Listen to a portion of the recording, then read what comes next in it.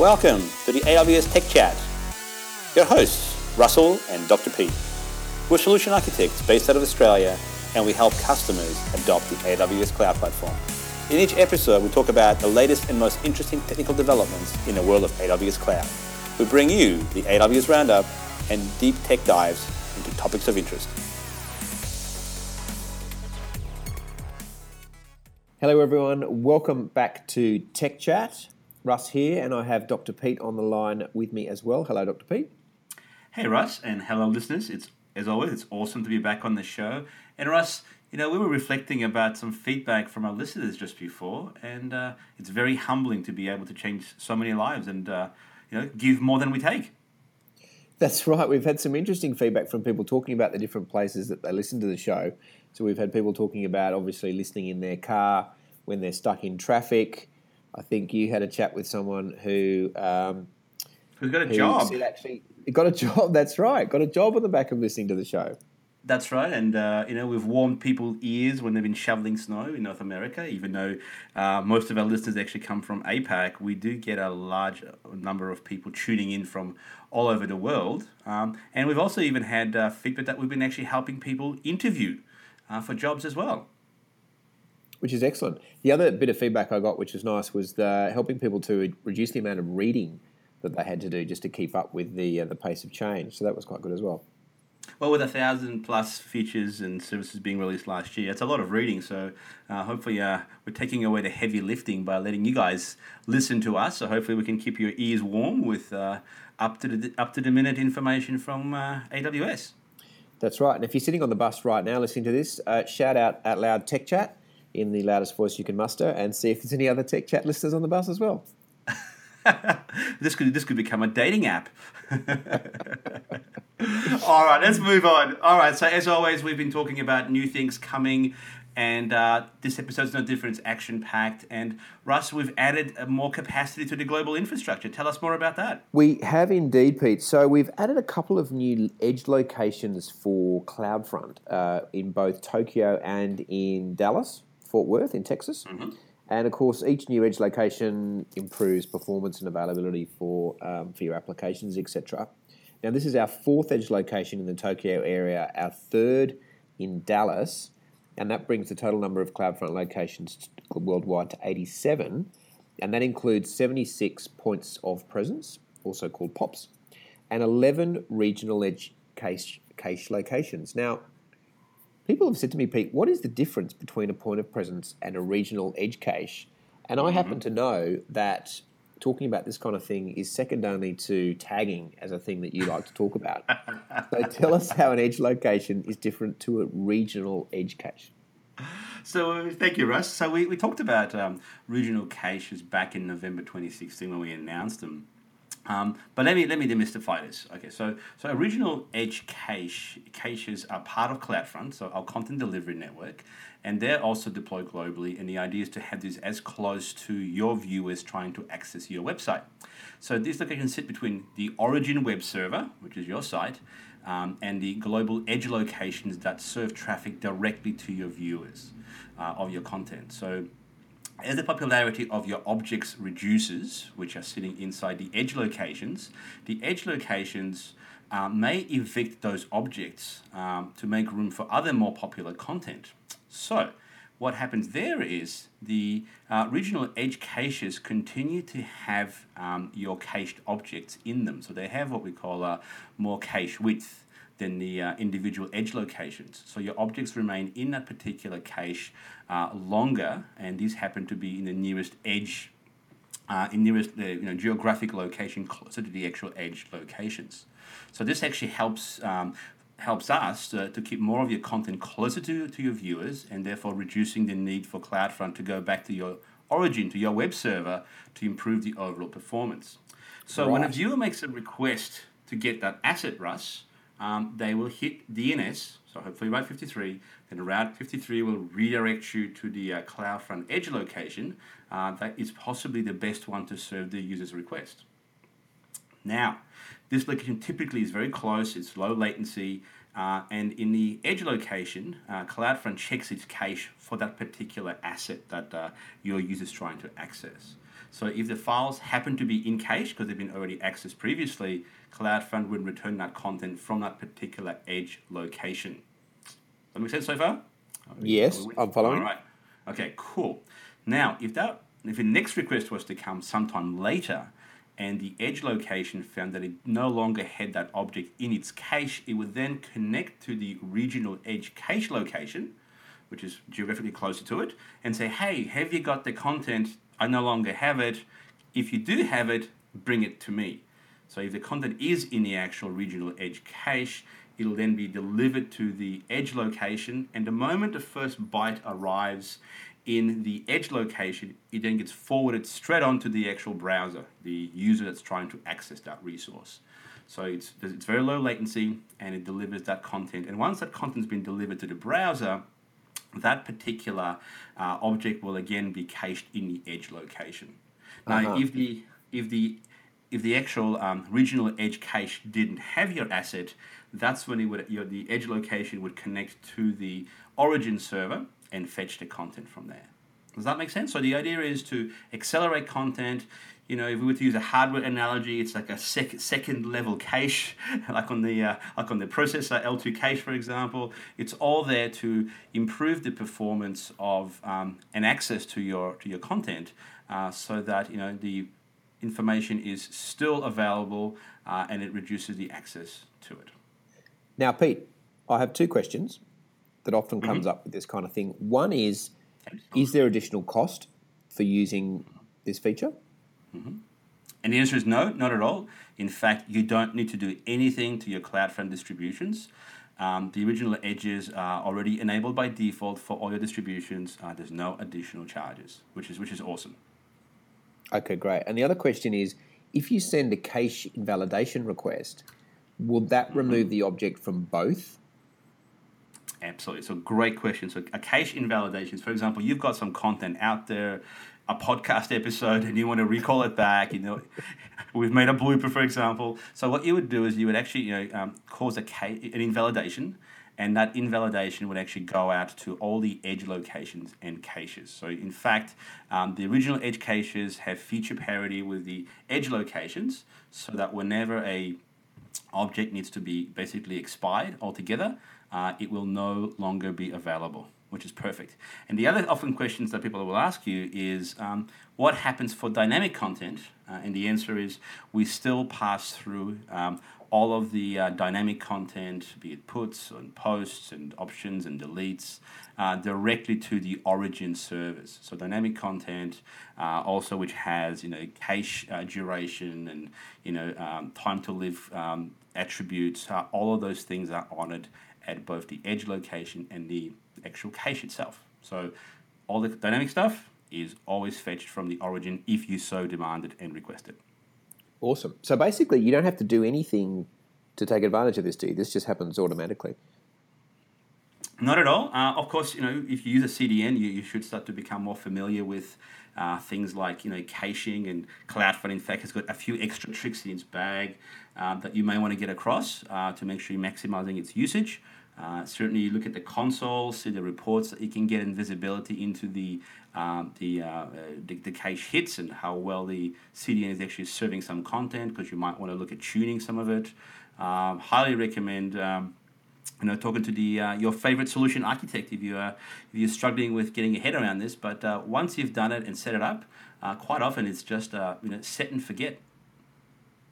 Pete, you shouldn't have said that. You shouldn't say talk to your favorite solutions architect. You shouldn't have favorites.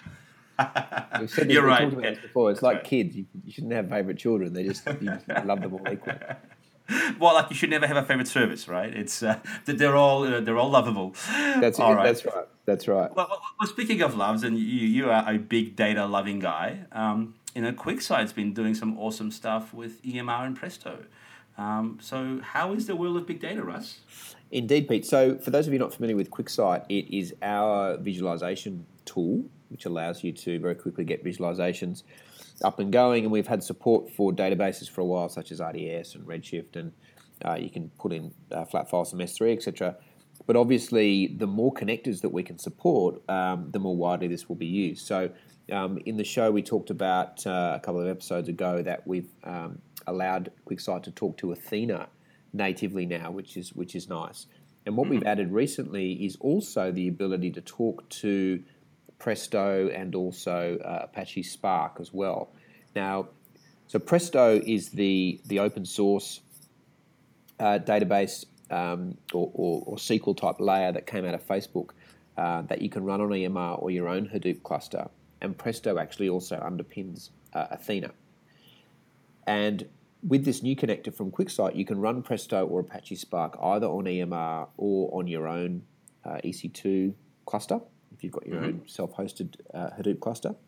And you can then, from QuickSight, you can then attach to those and then run queries. So that's very, very powerful because that really allows you suddenly to start to visualize all the data that you've got, sitting in S3 or sitting on HDFS. Now, as with QuickSight, there's a couple of ways you can do that. You can either query directly into those sources, or you can actually extract data into the Spice engine, which is which I love this. I love this acronym. It's the super fast in-memory calculation engine. Another cache, which then obviously gives you much faster access to the data. Now, there's a couple of prerequisites here. So you do need to have both LDAP and SSL turned on for Presto and Apache Spark. They're the two prereqs, but once you do that, you can connect QuickSight quite happily and start to visualize. Now, on the big data blog, so AWS has a big data blog that covers all sorts of stuff. There's lots and lots of posts that are really, really interesting. And if you're interested in this particular connector from QuickSight into Presto, there was a good blog done recently that talks about how to do it, how to get it set up. So if you search for AWS Big Data Blog in your search engine of choice, that will take you to the Big Data Blog and you can find the QuickSight to Presto connector. Very, very interesting, Pete. Awesome, Russ. And I couldn't help but I had this big smile on my face as you were talking about these things. You talk about my excitement about tagging and new instances. Talk about big data spicing. What a great... It's just so you. How do you consume that? I use Spice, right? I spice it up. Indeed. Now, what about CloudTrail? There's been some awesome activity around that with QuickSight as well. Yeah, so another addition to QuickSight is that it now supports audit logging with CloudTrail. So what this means is that you can now log all of your user actions within QuickSight to CloudTrail, and obviously this helps for governance and compliance and auditing, etc. And so what this will allow you to do is basically ask the kind of who, when, what type questions that you want to, when you want to see, when did people set up a data store, when did they pull data into Spice, etc., etc. Now those logs are stored in an S3 bucket, which you can then analyze. And here's the kicker, Pete. Here's the bit I love. Oh, yeah. Is that once you write those logs to S3, you can then look at them through Athena and QuickSight. Even better. So how's that for a kind of nice little bit of recursion there? Is you can CloudTrail can look at the logs from QuickSight and then you can analyze it using QuickSight itself. Wow, talk about self-recursive approaches to getting things exactly. assessed and viewed and visualized. Very cool. All right, Pete, that's enough for me from QuickSight. Tell us a little bit about some of the changes to AWS Microsoft AD. Yes, so if you are a .NET developer or you really live in the Microsoft ecosystem, then Active Directory is probably a very important part of your world. So I'm happy to say that we've been simplifying and assisting .NET application and developers to move and use AWS Microsoft Active Directory. Now, for those that don't know what that is, the AD service from AWS, essentially called AWS Microsoft AD, enables your directory-aware applications and operating systems and other resources to use the managed Active Directory in the AWS cloud. And the Microsoft AD service is built actually on top of Microsoft Active Directory. And it doesn't require any particular synchronization or replication to your existing directory that may be on premises. But if you'd like, you certainly can create things like federation and use the existing tools that you use today while you're using the actual AD in the cloud. And you can hook it up to workspaces and work docs, and I'm going to talk about Chime a bit later today. But what we've done is we've actually enabled additional features to help your .NET application to have greater levels of security in the cloud. Now, what that means is you can now use the Group Managed Service Accounts, or GMSAs, if you're comfortable using the acronyms, as well as the Kerberos Constrained Delegation features, or KCD, of AD with your apps. And I'm sure Rusty will ask me, what is GMSA? And I was going to ask you. I was also going to make a bit of a comment that that's not quite as good as Spice, is it? No. GMSA is not. It's not. Doesn't quite have the same ring to it. And it doesn't quite roll off your tongue as easily as well, does it? No, it doesn't. So what GMSA is all about, it actually narrows the permissions for your account. And what that means is that it can actually reduce the surface that your accounts have by not using the built-in user accounts with full server control. So GMSA, so the managed service accounts, makes it easier to manage, say, .NET applications by creating them, and the rotation of the account password is actually automated, Russ, so you don't actually have to do it. It does it for you. So basically you can have a single account that can be used by one or more applications on servers, and what that also means is that the rotation is done for you behind the scenes. It's kind of sort of like what we do with a key management service and a certificate manager. Behind the scenes, all the rotations take place. So when you're using Windows operating system, basically the Microsoft Key Distribution Service provides all those mechanisms to securely obtain the latest key, get access to the next key that's being rolled over as a part of Active Directory. So this has been in Windows Server 2012 for quite some time.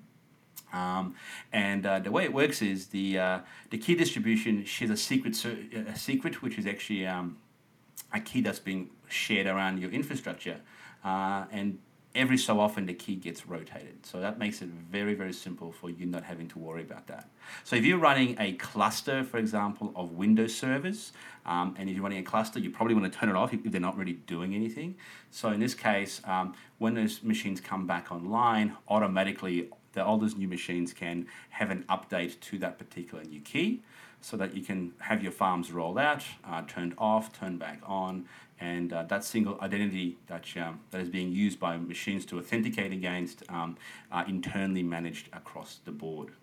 So if that wasn't enough, the other cool thing that we've also provided is Kerberos Constrained Delegation, or KCD. Again, not as easy to roll off the tongue as Spice, but no good. Not good. But what that means for your .NET application in particular, or actually really other Windows applications in fact, is that the service restricts access only to the identity of the application user. So for example, when you use KCD, so your permissions for your .NET application generally reside for the entire application. In this case, the .NET application assumes the request of the user. So it looks at, for example, you, Russ will take your credentials and will pass those all the way through to SQL Server database, and your permissions as Russell, not as the permissions of the application, will be actually used to run queries. So that means that you can then enforce much tighter data access policies and controls when you are making requests by the application to the, in particular, database. And remember, folks, because you can join SQL Server under IDS to the domain, that will actually make it available to you end-to-end, so your apps can authenticate against IDS all the way through to SQL Server, and those same credentials are fully functional. So very, very cool, which means the attack surface gets reduced even further. Attack surface, I love that phrase. Attack surface, yes. So this is available everywhere where we've got Microsoft Active Directory service, which is almost everywhere. Fantastic. Now, Pete, there's a couple of things in Workmail and also in Marketplace I wanted to talk about. But before we do that, I just want to do a quick shout out to CloudTrail, because we've just added the ability for you to send S3 data events that have been recorded by CloudTrail to CloudWatch, or to CloudWatch logs, I should say. Now, obviously, you're going to do this because you want to do search or alerting or some kind of additional analysis. But what this means is that basically it will record detailed S3 object level API activity. So it's going to capture things like what's the account, the IP address, what was the time of the API call, etc. So you can really start to have a look at that, because previously only management events went into CloudWatch logs, but now both management and object level events will go in there, and that's going to allow you to create alarms and notifications whenever anything changes in your S3 bucket. You know, when I think about this, Russ, years and years ago, back in the days of being on premises, you couldn't do any of this. People could just plug stuff in, access this and that, and people weren't any wiser about it. Whereas the more I look at these, features and service improvements that we're actually releasing, you've got so much more traceability and visibility of any nefarious behavior within the organization. It's mind-blowing. That's right. I think that's one of the things that a lot of customers are really impressed by, is just that visibility, as you say, the ability to see exactly what's going on across your entire infrastructure stack. And you know what? Speaking of visibility, I love naked pixels. And in particular, I like streaming of pixels. And that brings us to the next topic of Amazon Workspaces. And for those of you who haven't tried it yet, please go ahead and push the button.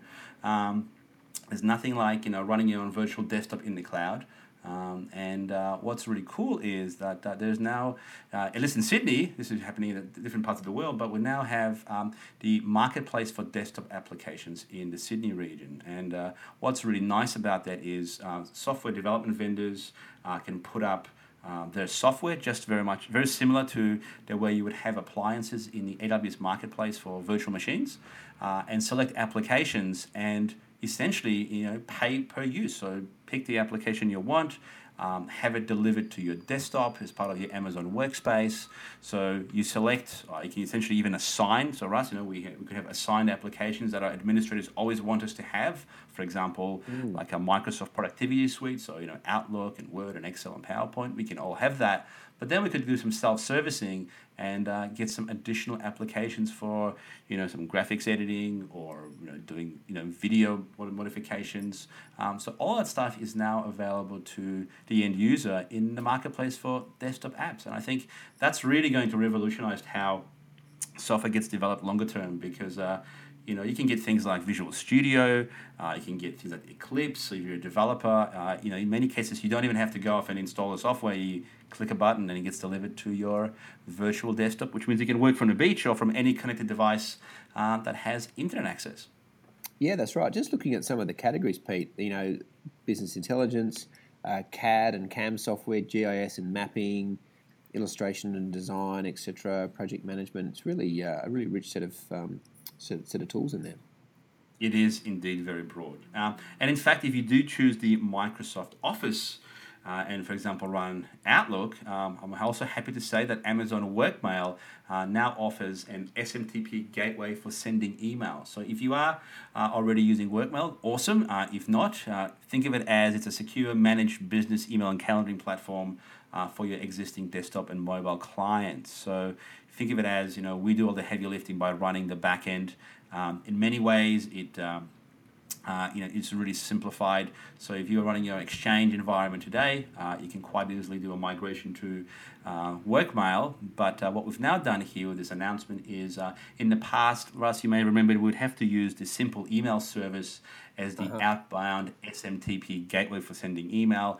Now we've added a new endpoint to the same endpoint that you have already for your Workmail, just prefixed with SMTP, and we now give you the SMTP gateway available to your applications, which means you have now a broader range of apps that you can configure with only a couple of clicks and the prefix of the SMTP to the domain that you're trying to use for the mail transfer agent. So yeah, really nice to see that you can very quickly now control your email workflows. And if you haven't tried it, please check it out. There's a 30-day free trial for up to 25 users.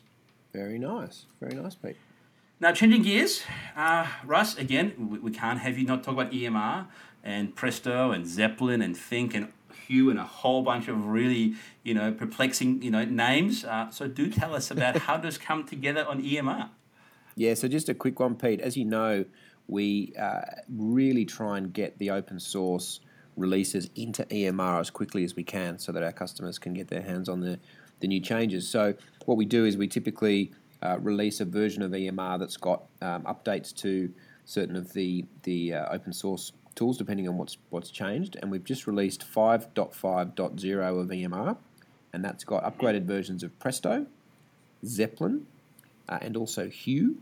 Now, the Presto version has got support for LDAP authentication. So this goes back to what we were saying before about using QuickSight against Presto. Now, because you need LDAP turned on for that, you will have to use if you're using EMR, you'll have to get the latest release of EMR so that Presto can support LDAP.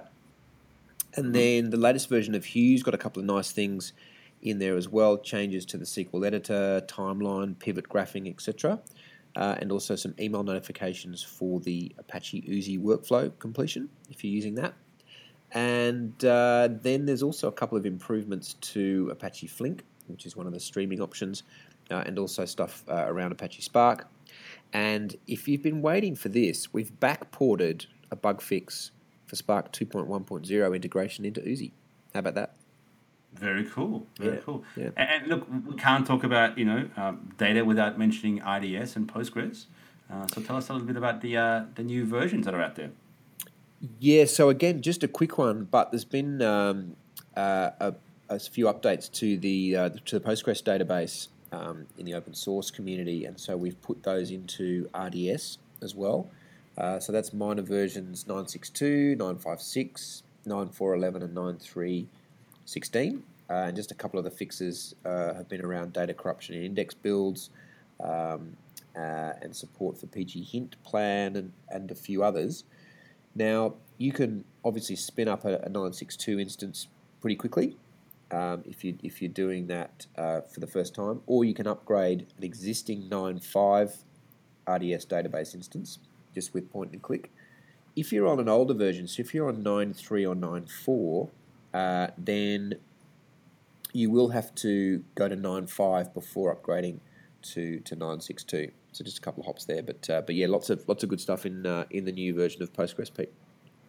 Very nice, and it's always good to be fully patched up with the latest versions because you never know what may pop out of the woodwork, and you don't want to be the first to hit it. You hopefully can avoid it or maybe sidestep it by going to a newer version. So yeah, highly recommend moving and don't wait too long. Moving along, Russ, what about the schema conversion tool and what's happening in that neck of the woods?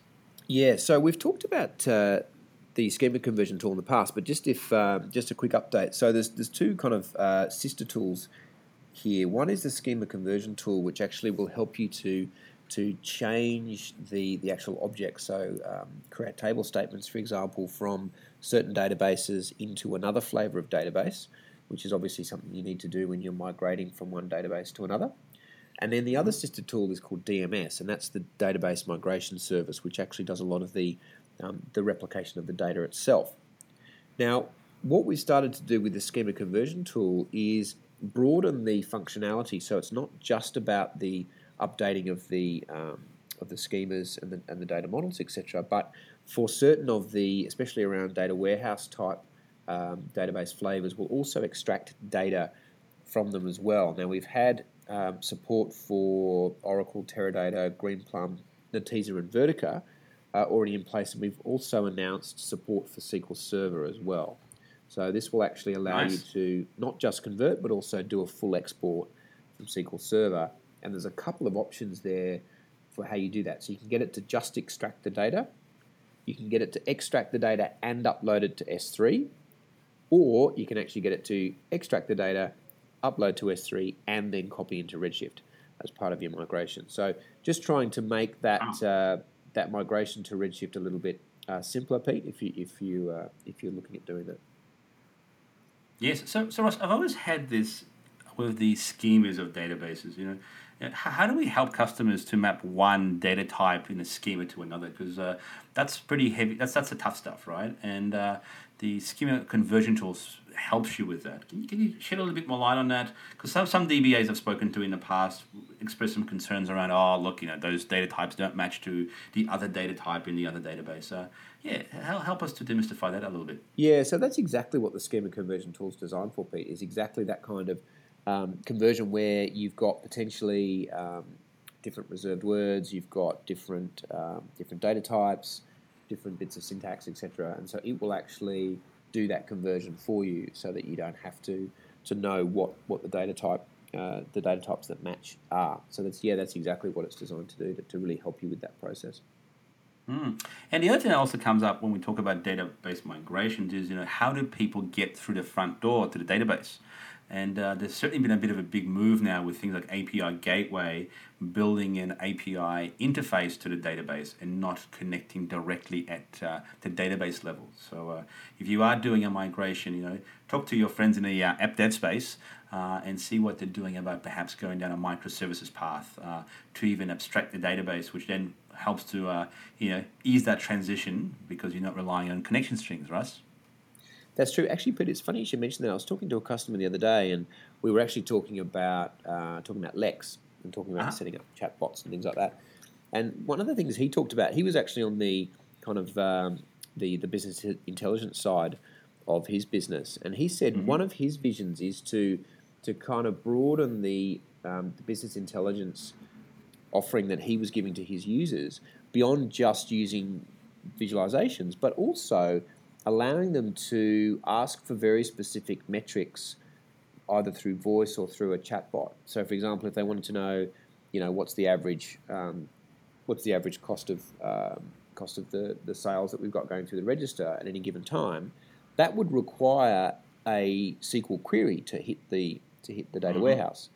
And it's only going to come back with one number, but it's going to have to do some kind of query at the back end. And so we were talking about ways to actually trigger that, from Lex through Lambda, and then into the database, and then get the results set back. So this is a really interesting kind of merging of BI and voice enabled and kind of some of the AI stuff we've been talking about. Again, just to reduce friction and just to really help people to get the information they need in a format that they want to receive it. Yeah, no, and putting an API layer in front of a database is a great way of unlocking that data, because you're essentially setting it free, because anybody, mobile app, web, Lex, chatbots or anything else that you can build can interface to it. Yeah, great story, Russ. That's right. Awesome to hear it. So as much as it pains me to move away from the data space for a sec, Pete, I know that you do want to talk about organisations. So yes. Tell us what's happening there.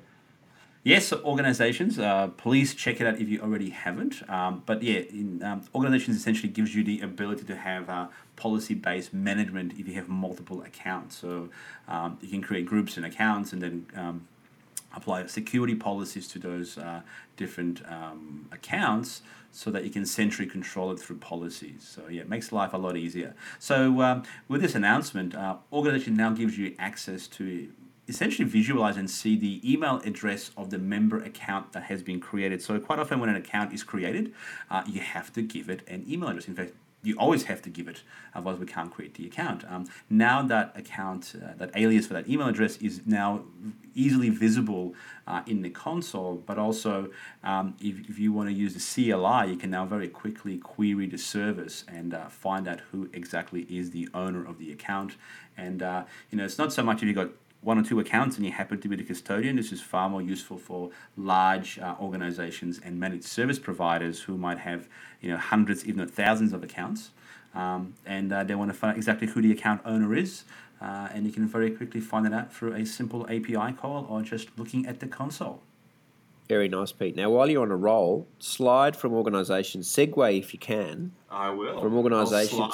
See if you can segue from organisations to ELBs.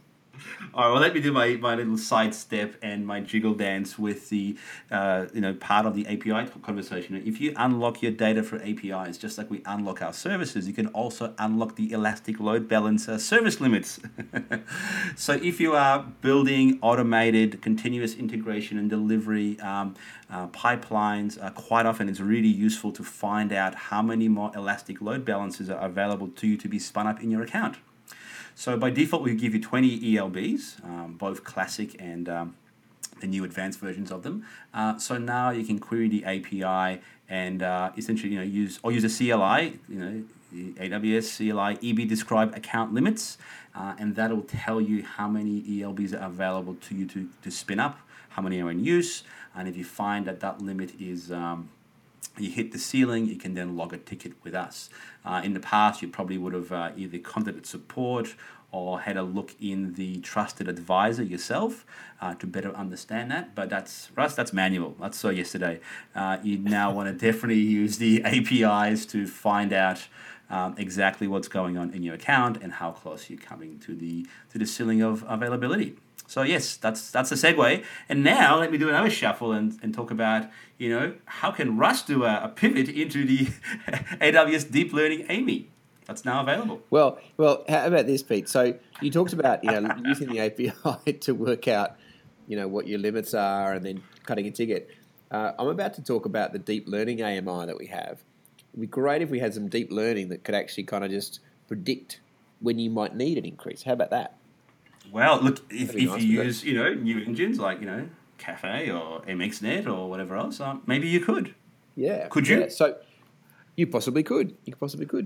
So the big news with the Deep Learning AMI, which, as you know, is an AMI. So an AMI, if you're not familiar, is like an Amazon machine image or like a golden image of a virtual machine that has got a lot of stuff pre-installed on it. And the Deep Learning one has got a number of different deep learning projects on there, and we've just released a new version of that that's got Cafe 2 on it. Now, Cafe 2, if you're not familiar, is a project actually led by Facebook, and the original Cafe came out of Berkeley, and then Facebook took that, did a lot of work on it, and have just open sourced Cafe 2. So Cafe and Cafe 2 are not directly compatible, but you can convert your original Cafe models into Cafe 2 if you want to. There's a utility script that can help you do that.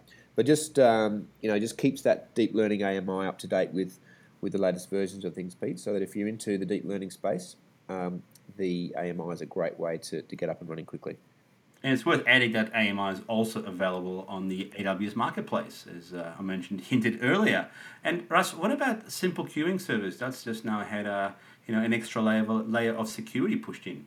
Yeah, that's right. So as you know, Simple Queue Service, or SQS, is one of our foundation services. And what we've added there is support for server-side encryption. So what that means is that when you push a message into SQS, you can actually have it automatically encrypted once it's within SQS, and then we'll decrypt it when we pass it to the consuming service at the other end. Now, as you'd expect, this is tightly integrated into KMS, which is the key management service, which makes it very easy to use. So you can just basically, when you create your queue, you just say, look, I want to use the server-side encryption service, and I want to use KMS to store the keys for that. Now, what that will do is it will encrypt the body of your message. Doesn't touch the queue metadata or the message metadata, but will encrypt the actual body of it as well. Now, which is really what you want. Yeah, that's right. You can put this onto an existing queue if you wish to. So if you have an existing queue and you actually want to turn this on, you can do that. But just be aware that it's not going to encrypt any backlogged messages, only new messages that come in. And similarly, if you take encryption off an existing queue, it will leave the backlogged messages encrypted. So really nice, Pete. Now, one of the interesting things that comes up when you start talking about this is how often is the service going to hit KMS? So, because obviously you don't want to be throttled at the KMS end to constantly get the keys for encryption and decryption. So what we've set up is that you can actually set almost like a cache time for the keys from a minute to 24 hours, so that KMS won't get hit every time it needs to encrypt and decrypt a message, and you can set obviously the time period there.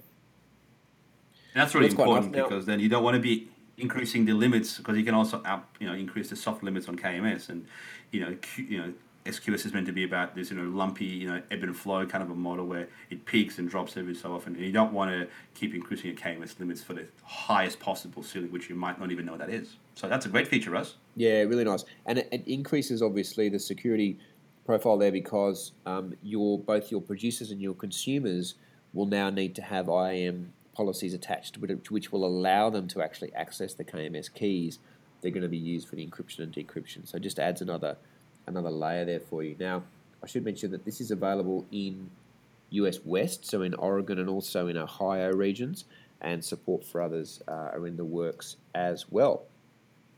So Russ, I've got a question for those on the bus. Put your hand up if you are using server IAM roles who are listening to us, because that's going to make it easier. Again, you don't want to bake those keys for those producers and consumers into your apps, right?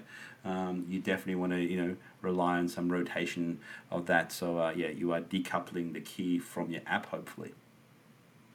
That's right. Now, Pete, I know you mentioned Active Directory before, and there's been some changes to Chime in that regard, which I know you are chomping at the bit. Tell us all about. We should rename this episode to being the Microsoft Active Directory and then some show, because we've now also don't relegate the data piece to and then some. That would not make me happy.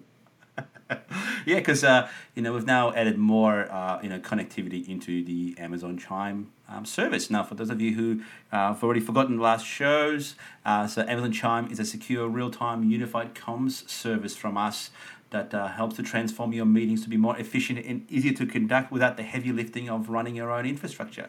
So Amazon Chime has now added 2 new capabilities to simplify end-user management, and of course AD is one part of that. So first, you can now claim your corporate domain to use with Amazon Chime, which means that any user that signs up for Chime using an email address that happens to correspond to your corporate domain is automatically added to your Amazon Chime account, which is very nice. So let's think of it as an auto registration. And the other one is you can also configure Chime to use your Microsoft Active Directory for user management and authentication, which means that it allows you to manage your users individually or in OUs and easily assign Chime subscriptions to specific users in your organization and apply the existing password policies that you've probably already set and defined in Active Directory to be also compliant and followed by Chime. So it's a really nice way to be able to tie that all together. So think of it as Active Directory and integration and user management being really simplified.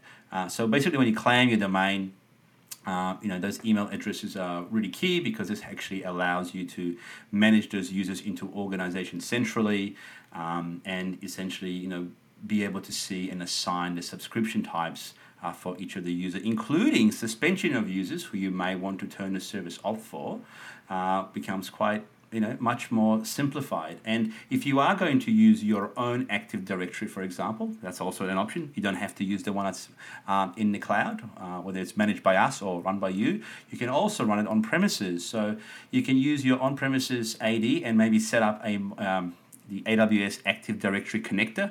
And what the connector does is it allows you to establish a trusted relationship between your AD, wherever it may be, and AWS.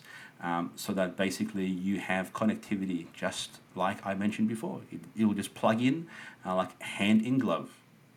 And give us the good news about extra charges to use these features. Well, there are no extra charges. So the nice thing about it is you continue to get charged for using Chime in the typical pricing structure that we've already got. But just because you happen to now have a much easier way of centrally controlling and managing subscriptions and users, it costs you nothing more. Fantastic. Now, Pete, AWS and Ionic have introduced mobile web and hybrid application on GitHub with exported mobile hub project for deploying apps and mobile backend. That's a very, very long kind of press release. What is going on there? So for those of you who are developers amongst us, put your hand up if you're on the bus. You are probably very familiar what that's all about, and that's basically a way of building mobile applications using standard web technologies like JavaScript, Angular, CSS. So we've worked with Ionic and produced a sample application that's sitting in GitHub. And the reason for that is a lot of developers, especially mobile application developers, end up building the front end on a mobile device, and they use Ionic to be hopefully as device agnostic as possible. But at the end of the day, they still have to do things like have user sign-ups, sign-ins, manage identity, talk to a database, have a security model, send some messages, and look at user engagement. All those lovely things have to be done somewhere, and quite often that has to be done in the back end. So something like Mobile Hub, which we spoke about earlier in the shows previously, is a great way to do that, because if you use AWS Mobile Hub, if you've tried it, you can hop in and create mobile apps really quickly for iOS and Android. So by working with Ionic, we've taken and exported one of the projects from Mobile Hub and included all of the Ionic bells and whistles into that application, which means that this sample application that's been exported, developers can now take and improve upon. They can import it into Mobile Hub in the console with a drag and drop interface essentially, and all of the backend services which we provision generally via Mobile Hub will be recreated for that particular developer, and you can then essentially go ahead and start consuming those resources. So it's a really nice way of helping mobile developers to rapidly build applications, but also use the really powerful and user-friendly and highly visually, so a lot of eye candy, so talking of nice pixels, via Ionic interfaces to be able to make those apps really usable. So that's a great example of working together with a partner that actually is helping the developer community. So talking about developers, Pete, just one more thing before we go, which is that Lambda has now just raised the default current connection limit. So Yes. What that means is that, so obviously we have a safety throttle on the number of concurrent executions per account, per region, and that's there basically so that accidentally customers don't spawn up huge numbers of functions that they don't actually want. So we do have that limit in place for a reason, and that default limit's been raised to 1,000 now. So you can actually have 1,000 concurrent executions of your Lambda function. Now that is a soft limit, so if you need that raised, contact us and we can raise it. But that kind of default has been raised a little, which is quite nice. And look, it's quite a lot. When you think about doing 1,000 things simultaneously, that means you are seriously on scale. And in the past, it used to be in the hundreds, but we went, you know what? Let's just flip it to 1,000. And if you need more, just log a ticket. Just let us know. So, fantastic. Well, I think that's enough from us for this episode, Pete. Lots of fun stuff there. And look, last show we talked about Russell doing some developer stuff. How's that? Russell talked about Lambda. How cool. Yes. I talked about the concurrent limit being raised, so I wouldn't say that I got deep into it there, Pete. Hey, you were loving the the encryption for SQS. Well, guys, thanks for tuning in. Please keep feeding us feedback. Love to know how we're helping to make your life a little bit easier and happier by listening to us. And tune in again next time. Thanks, guys. See you soon. Signing off, this is Russ. And this is Dr. Pete. We really hope you've enjoyed this episode. If you liked it, tell your friends, tell your colleagues, and tune in again to learn more about AWS Cloud. Please subscribe to the AWS Tech Chat through iTunes, SoundCloud, or by Googling AWS Tech Chat.